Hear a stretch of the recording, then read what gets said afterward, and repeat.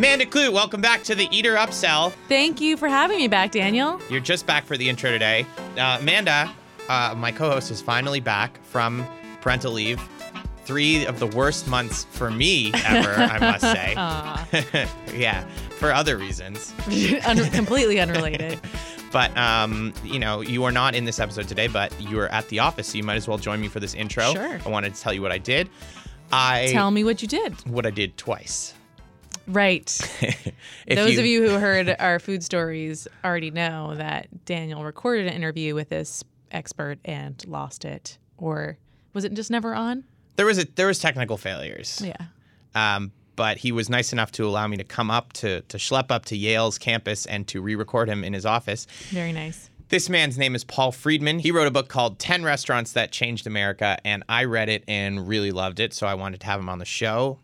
And tell me what's the book? Tell me about the book. So the book is all right. Well, here's why I love the book. I love anything that is going to give me a history lesson about, like, a real lesson about American history, but that is covered and decorated in something that I love, that I'm already interested in. So through these 10 restaurants, they go from like late 1800s, I believe, all the way up to the last one is Chez Panisse, I think, which is still open today. Actually, a few of them are still open today, but Chez Panisse is still a functioning restaurant and the same version of what it was when it started.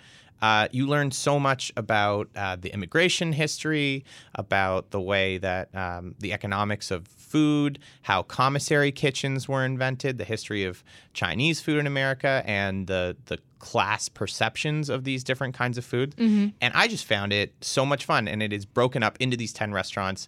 You can So it's kind of a device to tell these much bigger stories. Yeah, but the food information is also really interesting. Right. And I just feel like it's something, I mean, around here, we just talk so much about Chinese food. We talk so much about chain restaurants. And for me, at least, I was missing basically everything that happened before the 2000s. I think as an initial step to really taking food history seriously as a category, I can't imagine a better first book. I love it. So I recommend the book, and I hope you enjoy Paul Friedman up in New Haven, Connecticut. So if you like the show, please remember to subscribe. Now that Amanda's back, we're going to bring a degree of professionalism to this program that was absent for the last 3 months. Lots of new things. We've got maybe a rebrand coming. A new logo. Ooh. Yeah, maybe a Twitter handle. Damn. Lots of things. So keep an eye on the Eater Upsell. This spring, coming at you. So, Paul Friedman, thank you so much for joining me. You are a professor of medieval history at Yale. That's my day job. What is your night job? My night job is all the food stuff. So it's not so much the oddness that I am interested in the history of food. If it was the food of the Middle Ages, it would just be an eccentric take on the job I was hired for. But my interest in food is primarily American food. Right. And so that gives me points for expanding my expertise and also makes me a kind of an odd character because people don't usually do this. People have later jobs in life where they become chefs. Right. They follow their dream. So I wasn't aware I had this as a dream. Yeah, the chef is a logical dream, just like maybe saving lives or doing something that's not profitable but satisfying. Right. I was very happy with my job. I still am a medievalist, but I kind of let my hobby get out of hand and actually started writing about food. Well, so that's interesting. We're going to talk about the 10 restaurants that changed America, your book. I want to talk a little bit about medieval history first and how that the study of that went into this. But for what do you consider academically? Like, what are you known for around these parts in terms of your study of food? Are you a food journalist? Are you a food historian? What would you consider yourself now? Food historian. Yeah. When you say these parts, do you mean Yale University? I mean, in the academic circles that you were more used to running. running. In the academic circles, I'm known as a medievalist within an admittedly restricted circle. And as a medievalist, I worked on the history of Catalonia, the history of peasants. So I was once asked at a conference, what happened to you? Because I gave a paper on food in the Middle Ages. And I said that after studying the peasants for about 30 years, I decided to devote the rest of my career to rich people. but that's not really exactly the case. I was always interested in food as a marker of social distinction. What do rich people eat? What do poor people eat?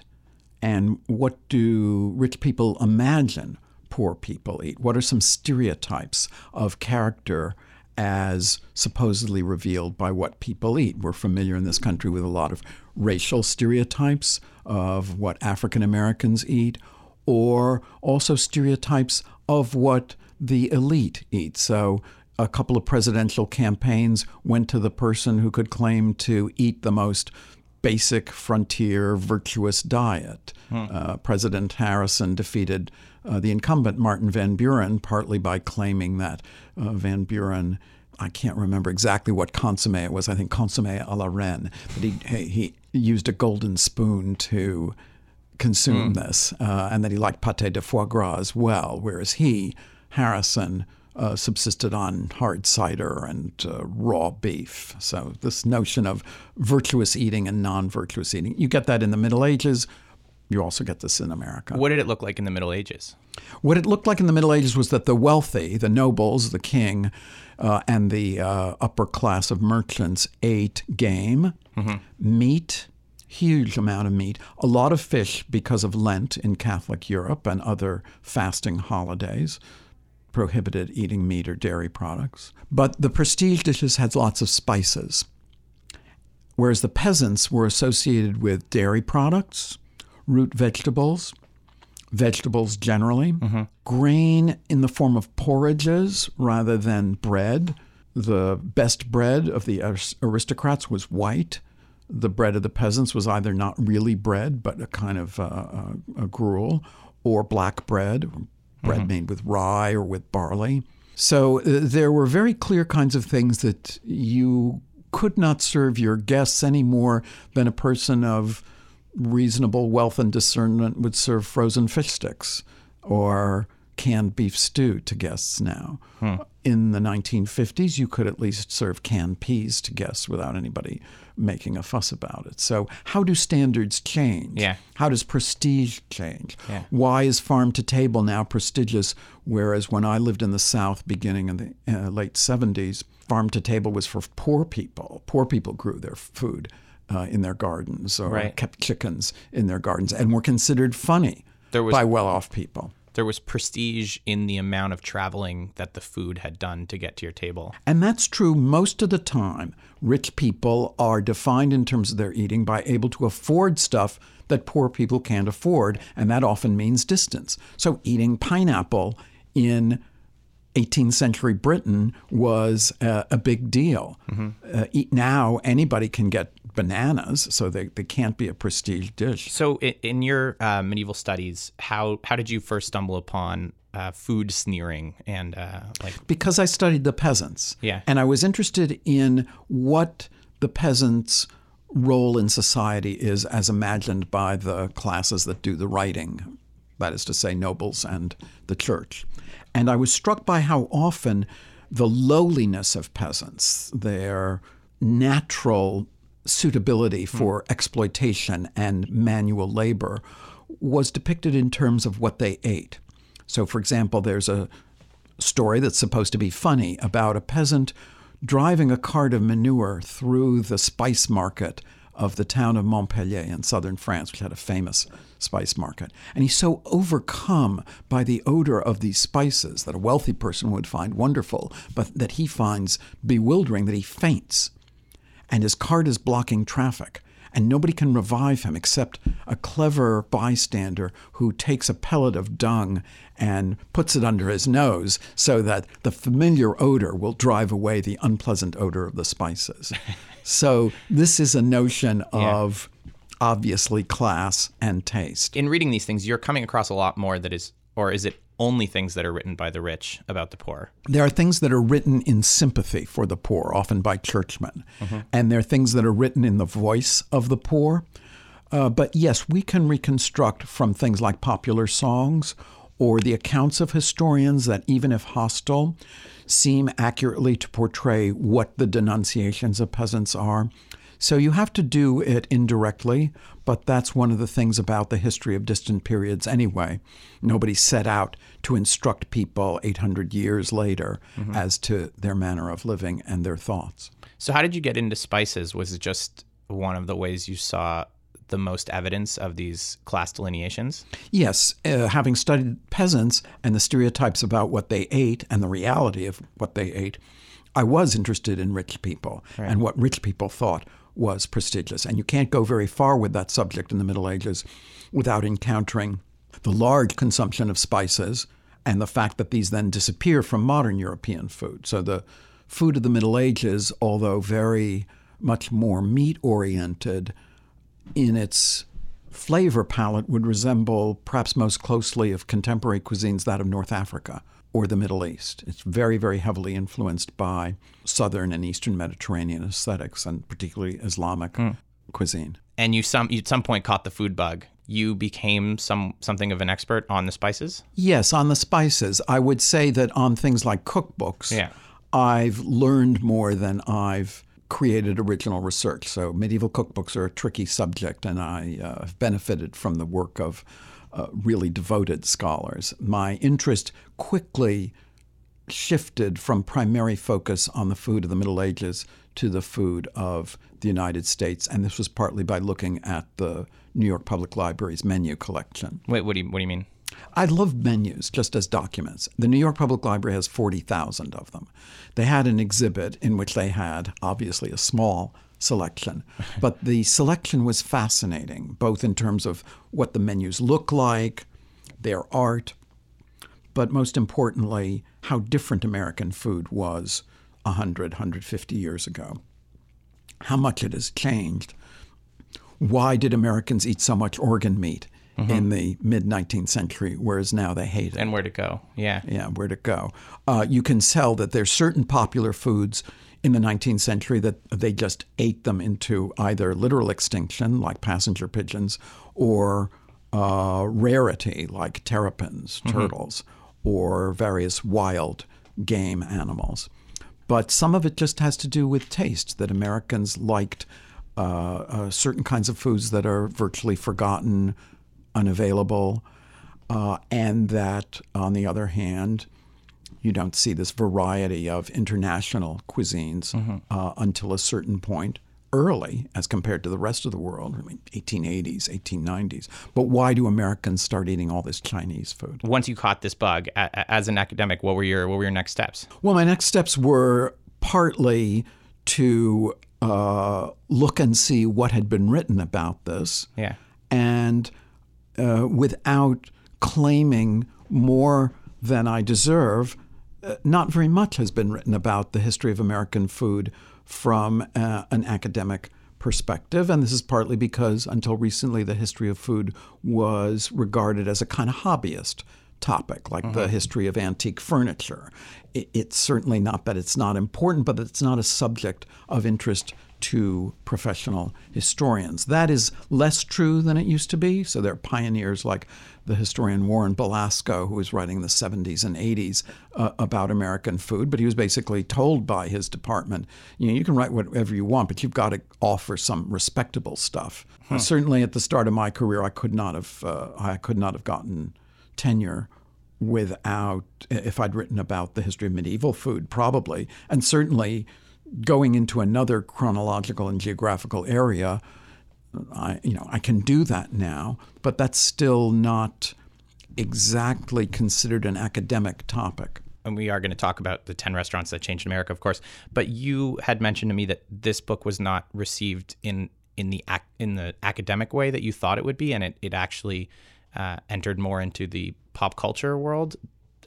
Rather than amongst academics? Like, is that fair? I wanted it both ways. And the bottom line is that sometimes that works. Yeah. There are books that are intended for an academic audience. So books that are published by an academic press, like Frank, the book On Bullshit, or Piketty's book on economic inequality, that then just for some reason become mass market bestsellers.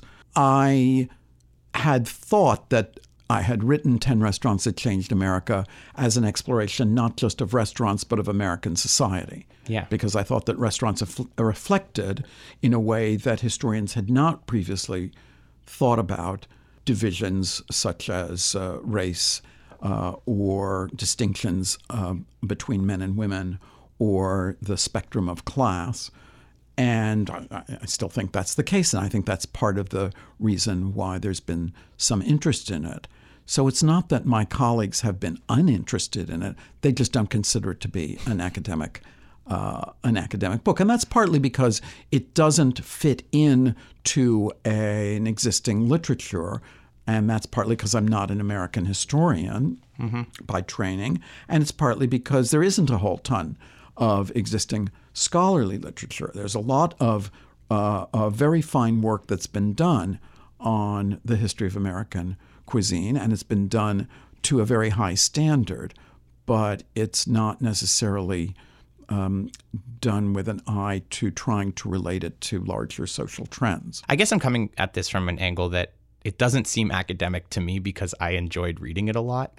Is that terrible? I mean, that sounds like such a lazy college kid thing to say. No, I think it gets to what sometimes historians are accused of, is that academic historians don't write for a popular audience, and therefore they cede that territory to people who are not academics, which is fine, except that sometimes such people may have a more polemical or a less carefully researched methodology and point of view. I don't really feel that way. I wrote the book because I thought it was an interesting set of stories. And I'm grateful for it being appreciated as that. And I'm grateful for the interest among a fairly large public. If that means that it's then not perceived as a university press book would, that's fine. I was told by somebody who works for a university press at a meeting not long ago, well, we would have loved to have published that book. It would really, done very well for us, but it would have sold only 1/3 of the copies because we wouldn't accept that title. Yeah. So, in other words, it could be called something like A History of Restaurants in the United States, 1830 to the present, but that wouldn't grab people looking online or at a bookstore. No, you gotta play the game a little bit. What are the 10 restaurants, if you want to just run us down just real to quick? Run through them really quickly. They begin chronologically with Delmonico's in New York, which is arguably the first real restaurant in the United States in the sense of destination and place of elegance and a kind of experience. Antoine's in New Orleans, which represents regional food, the food of the among American regions that's the most intact, that has survived the best into the present. Then middle-class restaurants, so restaurants that are not as elegant as Delmonico's and Antoine's, beginning with Schrafft's, which was a small chain of restaurants now about to be revived, actually, in New England and New York, that served gracious atmosphere, fairly light food, elaborate desserts, catered deliberately to women, which was one of the reasons I chose it. Not just women in the company of men, but women dining alone, which other restaurants regarded with suspicion or as unwelcome. So this would be women who were shopping, or women in groups who worked together, or women alone. It was thought that what women liked was a combination of light food and elaborate dessert. So it's the first restaurant beginning at the turn of the past century. When you were researching, was there research done into that? Like, who are the people that were making these decisions? Well, I remember Schrafft's from my childhood as a place that was so identified with female customers, and then by the 60s with elderly female customers, that the restaurant went through a desperate campaign to try to convince men to come there. They had a bar with zebra stripe decor called the Male Animal. Oh, wow. They had ads showing 2 young women in mini skirts with the words, "Have you seen the little old ladies at Schrafft's lately?" Oh, wow. So This didn't work. They closed not long after. But you didn't have to read about their identification with a certain kind of customer who at the time would have been described, I think, as matronly. So then we go on, is it Mandarin next? No, I think next Howard is Johnson. Howard Johnson. So here's a middle-class restaurant that spreads throughout the United States. In the early 60s, it had 1,000 branches and supposed to have served more people than any institution in the U.S. except the Army. It was, unlike Schreff's, not a downtown restaurant primarily, but a roadside restaurant. So sometimes I'm asked why I didn't include McDonald's. You couldn't have McDonald's without Howard Johnson's. McDonald's is like the offspring of Howard Johnson's that kills its father. In what sense? Because I found this fascinating that Howard Johnson's came up with the idea of the commissary kitchen where they're centralizing some of their production. That's just like, this is why I loved reading this thing, because I don't think about where that started. I have never thought about the first chain restaurant, Yeah. So the commissary system, meaning they had warehouses or places that had frozen food, and they would send these out to the branches. So that's an innovation that McDonald's imitates, but McDonald's streamlines Howard Johnson's. Howard Johnson's had a menu. It had over 100 items on the menu. It had waitresses, female servers. Mm-hmm. Next is our two what used to be called ethnic, or let's say international restaurants, one Chinese, one Italian. So you can't write a history of American food without at least these two cuisines. I'd love to talk to you about Mandarin in some more detail, but what stuck out to you about Mama Leone's? Mama Leone's, that was the hardest to choose. That is, I spent the most time over what is the Italian restaurant going to be, partly because there were some other options. I chose Mama Leone's because its history can be reconstructed fairly well. As a historian, I'm aware that there's some questions that you ask of the past that there just aren't materials to answer. And that it served so many customers, well over 2,000 people a day, that it is responsible for the impression that a huge number of Americans have of what an Italian meal is supposed to be. And as I think is clear from what we've already discussed, the book is not about the 10 best restaurants that ever existed in the United States. Mm-hmm. It's about the 10 most influential. Because I'm not interested in a ranking of quality. I'm interested in how American food evolved and what is it anyway? Right. What is American food? So the Mandarin is a Chinese restaurant. It is responsible for the greater sophistication of Chinese food beyond things like chop suey or Neo-Cantonese. It was founded in 1961. In San Francisco. It was the first place that I ever had pot stickers or hot and sour soup or Szechuan dishes. Right. And so it was very influential in that way. And then Sylvia's in Harlem. You can't consider American food at all without looking at the African-American experience. And the African-American experience is dramatically that of the migration of African Americans from the South beginning around World War I to the North and ending in the 1970s. So that a lot of what's considered to be African American food, which has sometimes been called soul food or down-home food, is actually Southern food. The Pavillon, which was a French restaurant that dominated the high end of cuisine from the day of its foundation in late 1941, a seemingly inauspicious time to open a restaurant, until 1974. Mm-hmm. And it was flawlessly French, or as flawlessly as you could get in the United States. It also was rather snobbish and discriminating in a not very nice sense.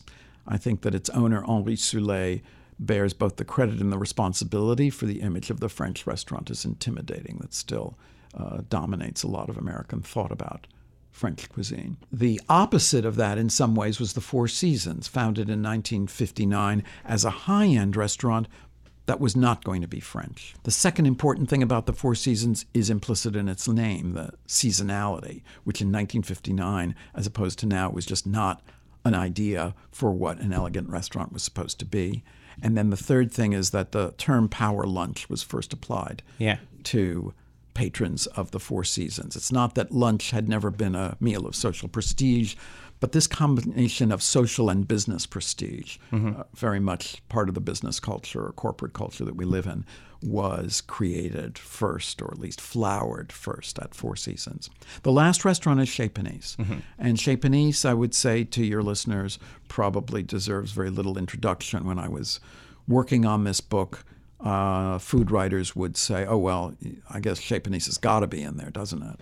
So and that was the only one that people would say across the board. That was the only one across the board. The way we eat now, what restaurants want to accomplish by way of local, seasonal, flavor forward, emphasizing the primary ingredients, all this really is pioneered not only by Chez Panisse. Certainly, Alice Waters didn't invent this out of nothing, but is the most successful and famous and durable example. Who is Celia Chang? So this was for the Mandarin. And when I knew I had to have a Chinese restaurant, and I thought of some old classic places like the Port Arthur, now closed, in Chinatown in New York, very picturesque restaurant.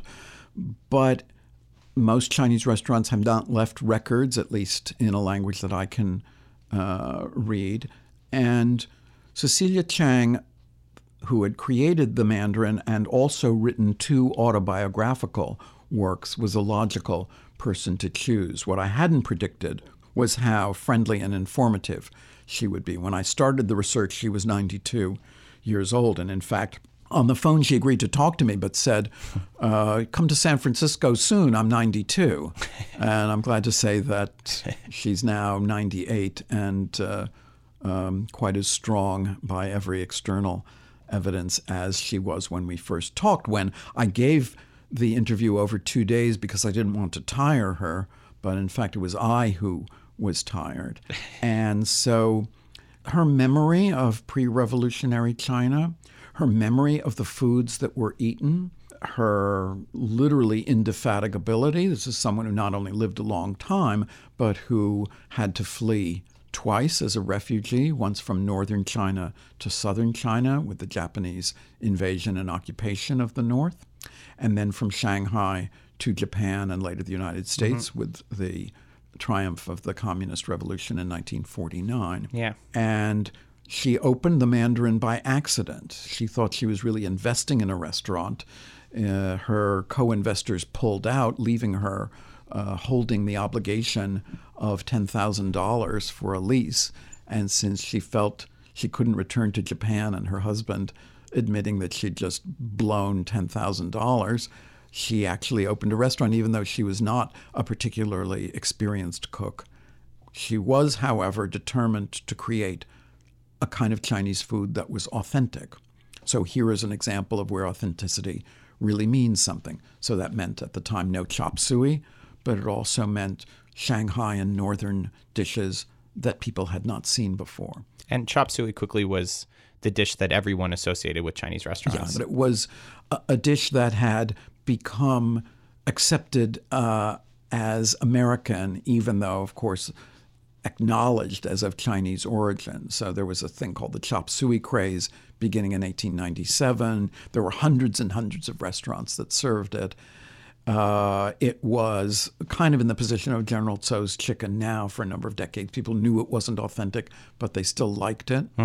By the time she opened the Mandarin, chop suey was kind of starting a decline. But more significantly was the number of flavors, the different kinds of cuisines, the spicy food, the dumplings, ways of preparing fish, beggar's chicken, even Peking duck was an exotic and previously almost unknown dish. So she created a kind of high-end and regional Chinese food that is still in the process of being built, since Chinese food is still regarded as something that has a low price. But certainly that I had the most fun working on this, certainly in terms of personality, creativity, and just celebratory attitude towards life. I learned a lot from her. After these 2 days of interviews, she asked when I was coming back. I mean, we hit it off very well, it seemed to me. And I said, well, I live in near New York City, and I'm not sure how often I'm going to get to San Francisco. But then it occurred to me that actually my wife, who was going to have a significant birthday, had said she wanted to go to French Laundry, so we would be in San Francisco. But then I said, in all innocence, don't know exactly when we'll get a reservation, since it's a hard reservation to obtain. And she said, oh, well, when's your wife's birthday? And I said, it's June 8th. And she said, oh, I'll get your reservation. I go there all the time. June 8th, fine. And I'll go with you. And her son, obviously, Celia Chang's son, started P.F. Chang's.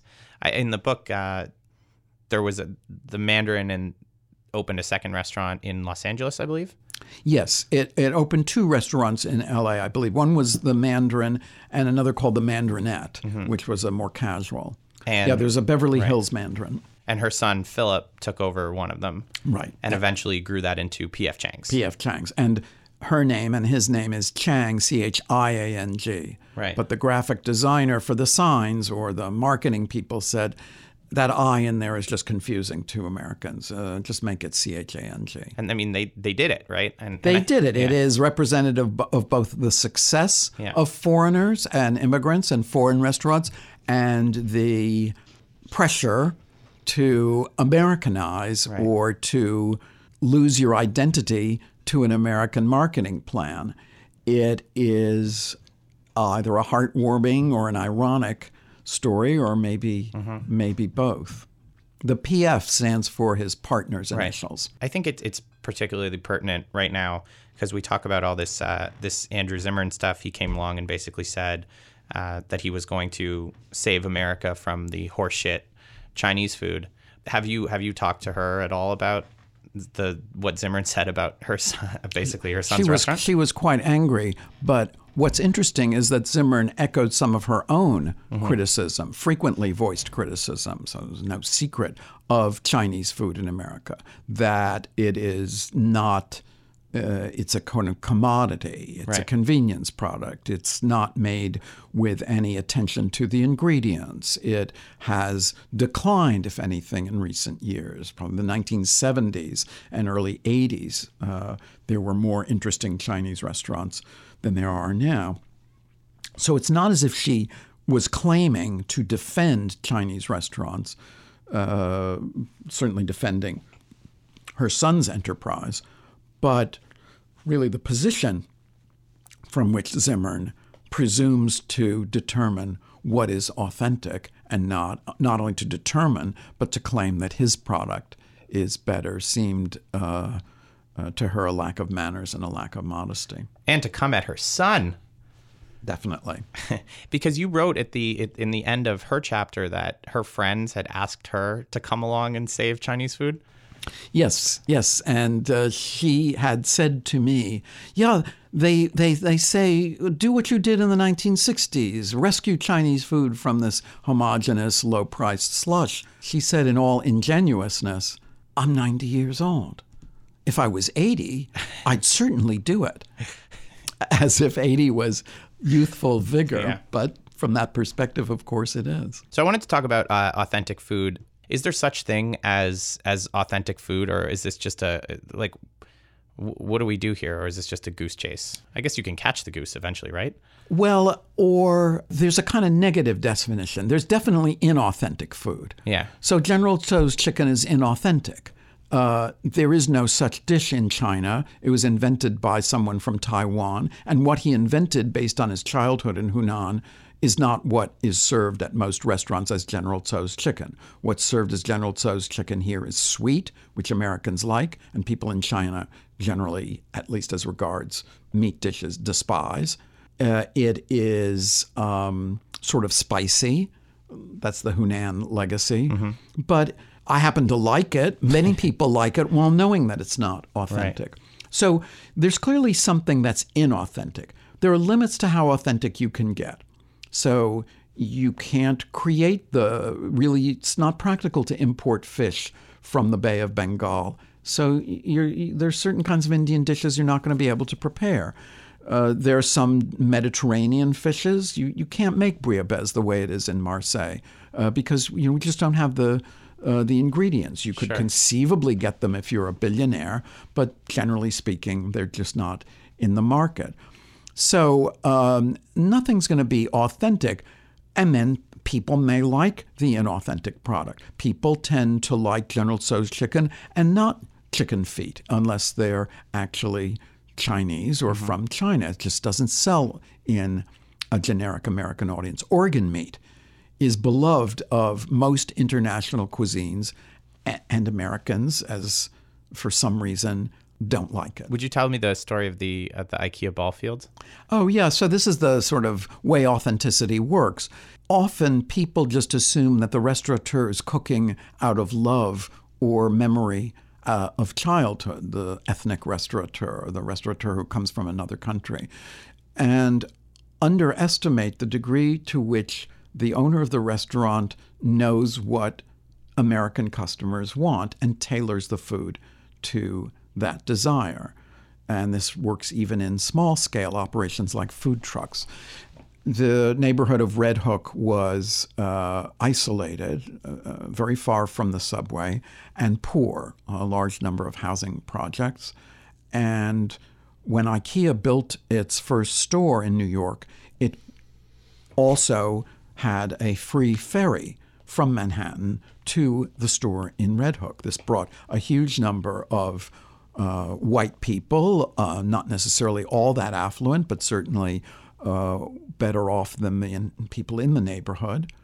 And they discovered that on the soccer fields in the decrepit parks, then decrepit parks of Red Hook, soccer players' girlfriends prepared food and sold it or gave it away, depending on what kind of occasion it was.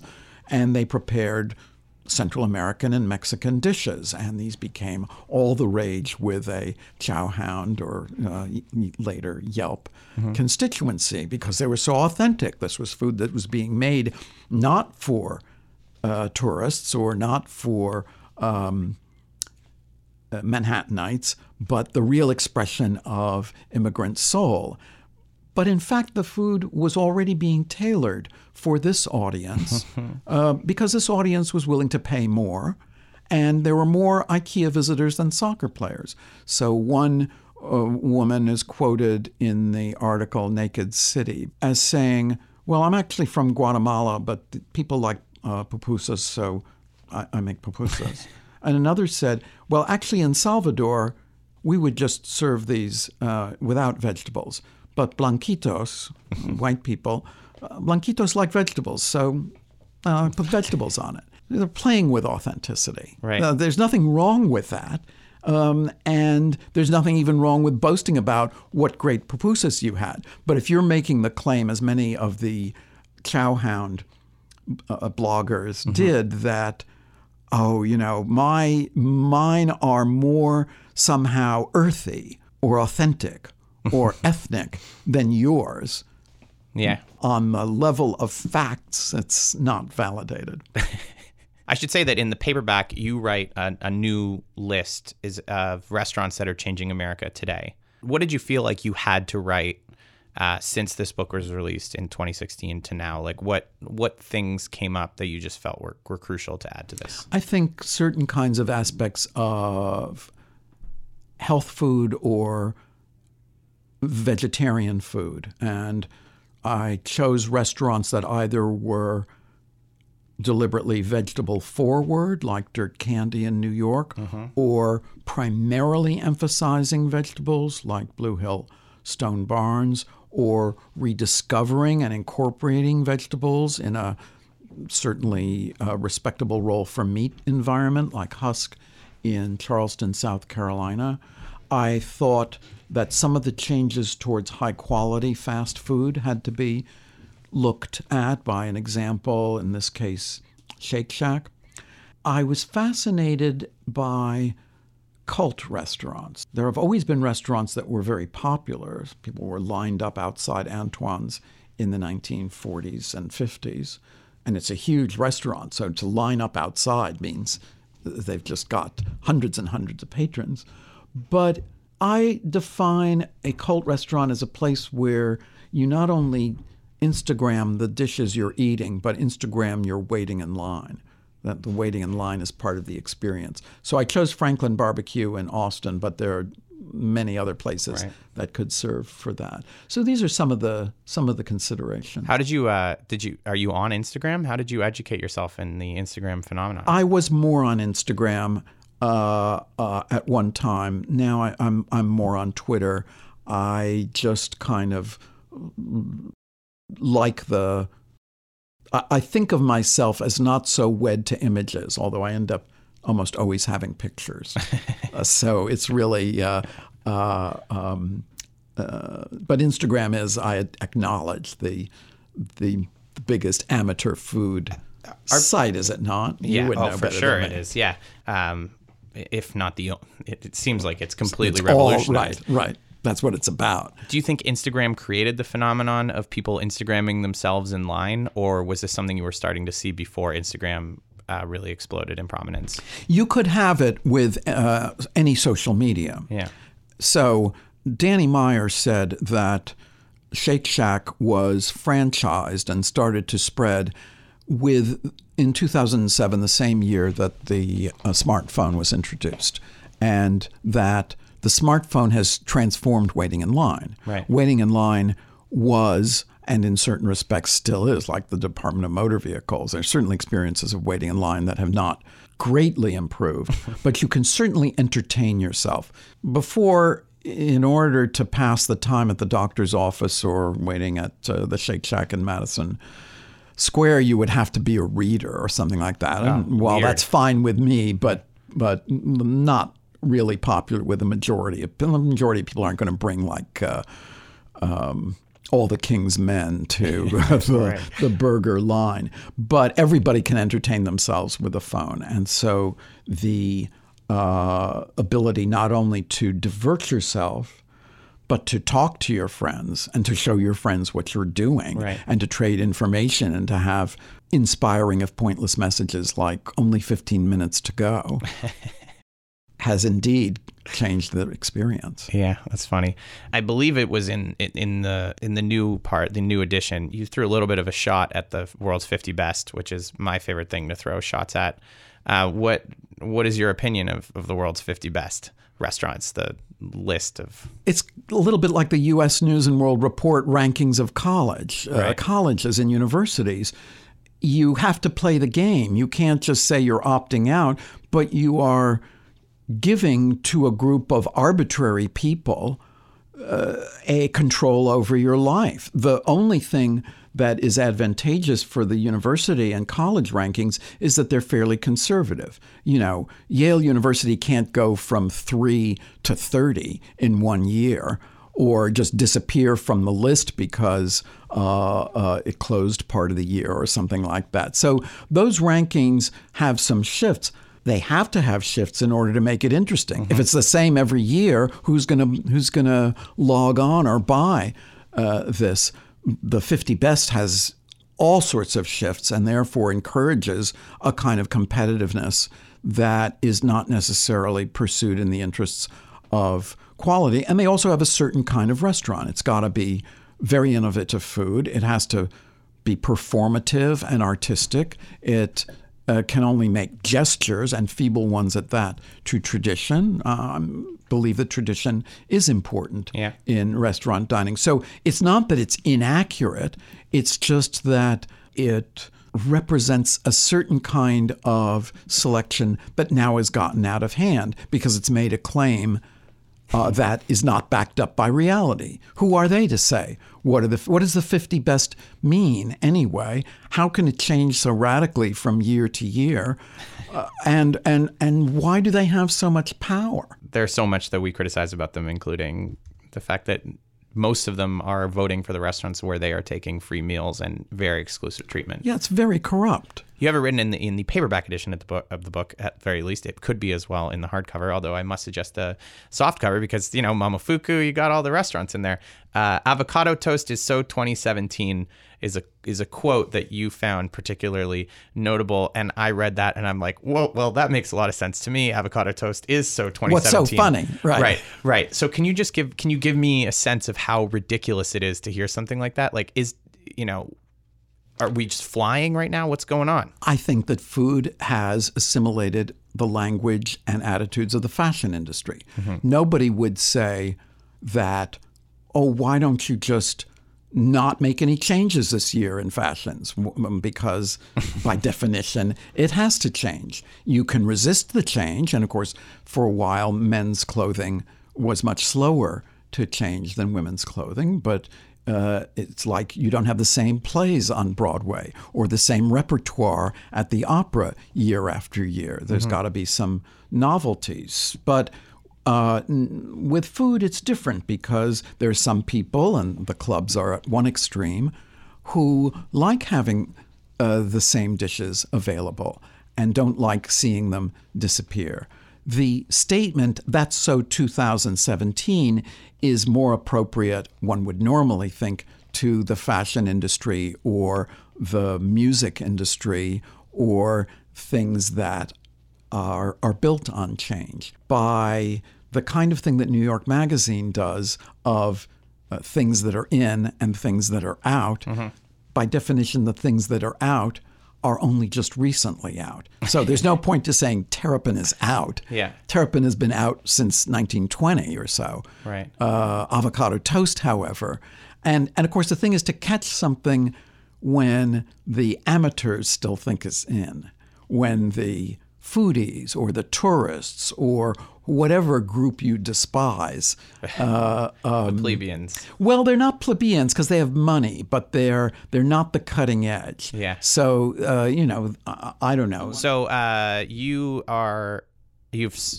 signed the lease on a new book? You are tell us about the new project. So I have a book that's coming out in October. My analogies just I like fall the lease. apart. I like the lease. I have a book coming out called American Cuisine and How It Got This Way. Okay. So it's, first of all, is there such a thing as American cuisine? What is it? Mm-hmm. Why did Americans embrace industrial food so soon? Why do Americans like foreign cuisines so much earlier than the rest of the world? And so it's partly like 10 restaurants focused on what is American cuisine, but it goes beyond restaurants to look at actually regions and traditions and cookbooks. You didn't do 10 moments that defined American cuisine. I didn't feel like I owned the decile idea. I had considered doing 10 restaurants that changed the world and might still do that. Whoa. But that's tough. There's some obvious ones, but then, there's got to be a restaurant in like Sung Dynasty China, but I'm not sure I've got the equipment to research that. Well, we can look out for it. When is that going to be coming out? You have the American Cuisine book is coming out in October. Great. Well, Paul Friedman, thank you so much for joining me. Thank you so much for allowing me to join you in your office. The last time I was in a professor's office, I'm sure I was making up some kind of excuse about a paper or wiggling my way out of something. Believe me, I've heard of this, and this is a pleasure in itself, and certainly comparatively. Thank you so much for listening to the show. We really hoped you enjoyed this conversation with Paul Friedman. Please check out his book, 10 Restaurants That Changed America. And remember to subscribe to the podcast on whatever platform you are using. Shoot us a rating as long as it's a good one. And stay tuned for next week when we have something else. Goodbye.